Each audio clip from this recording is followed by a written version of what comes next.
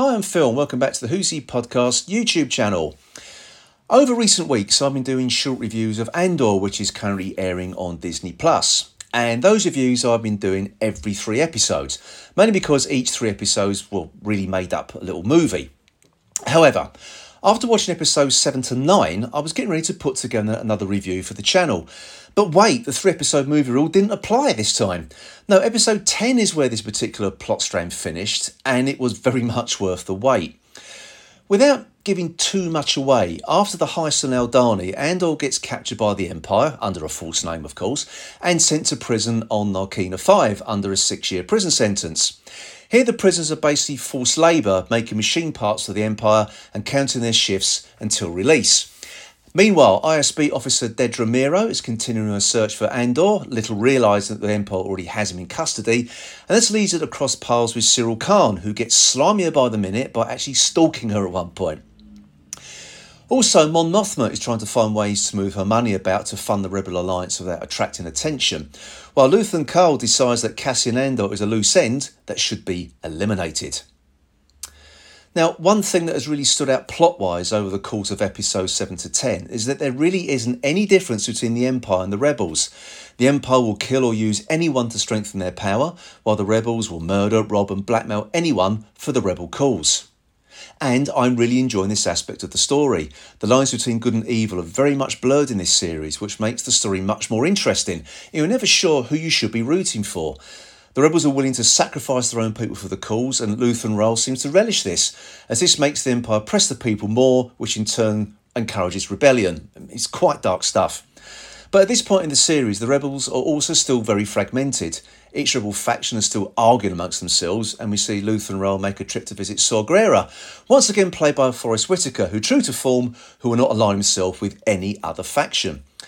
In fact, this squabbling between them reminded me of Monty Python's Life of Brian with the Judean People's Front, or arguing with the People's Front of Judea. I was also reminded of another Monty Python connection when we see Cyril Khan, who has a new job in an administrative role, which involves sitting in a cavernous room filled with row upon row of desks, which just reminded me of Terry Gilliam's Brazil. And as for the Empire, well, we only really see the ISB in their hunt for rooting out the rebels. And they also argue amongst themselves as well. Each of them are more than willing to stab each other in the back to further their careers, and Dedra Meero seems to be perfectly cut out to go up the career ladder in this way. In fact, over the course of these 4 episodes, Dedra Meero becomes a truly hissable villain. We see her willing to torture people to gain information, and it was this scene in particular that made me really dislike the character. And from that moment, I think she's the person you can openly say is definitely one of the bad guys. But even the lead character, Cassian Andor, is a murderer and a thief. Are we really supposed to root for him? Well, over the course of this prison story arc, I did. As soon as Andor reaches the prison on Narkina 5, he is totally out of his depth, and it shows. Once he sees the monotony of prison life and the glee the guards take in bullying the prisoners, there is a point where the character looks genuinely panicked at the situation he's in. Staring blankly and silently into space, I believe just for one moment we could see Cassian break. However, of course, that doesn't happen, and he is soon planning an escape from the prison. But the prison arc over episodes 8, 9 and 10 are truly the standout episodes of the series so far, and this is helped largely by the presence of Andy Serkis as Kino Loy. Now, Kino Loy is the team leader in charge of Cassian's level. A prisoner himself, he ensures his floor follows the rules, gets the shift done, and is counting the days until his own release. But not only that, he wants his team to get their individual releases, and he doesn't take kindly to Cassian Andor wanting to stir things up with his plans of escape. But when a tragic turn of events turns Kino Loy's world upside down, he is soon rallying the rest of the prisoners to rebel.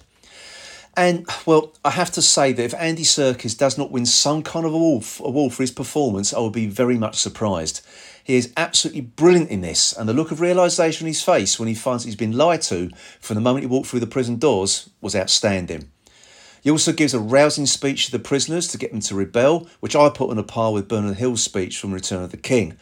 And the moment when they escape to the surface of the prison, the awful twist at the end for Kino Loy, it was a real gut punch. Andy Serkis really sells this scene with a single line of "I can't swim" and lets his face say the rest. I was genuinely saddened for his character, and Serkis was absolutely fantastic from the moment we first saw him to his final scene in episode 10. While things don't look good for Kino Loy, what happens next for him, well, it's ambiguous, so there is a chance he could return in Series 2, and I certainly hope we do see Andy Serkis again. Now, I haven't covered loads of other plot threads running through these 4 episodes, but I really don't want to spoil everything for you.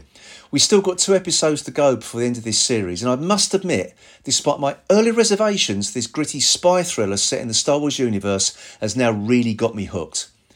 And besides, in the next couple of episodes, maybe the Rebel Alliance will start to get their act together. We might even see the Rebel Alliance Popular Front sitting over there. Splitter!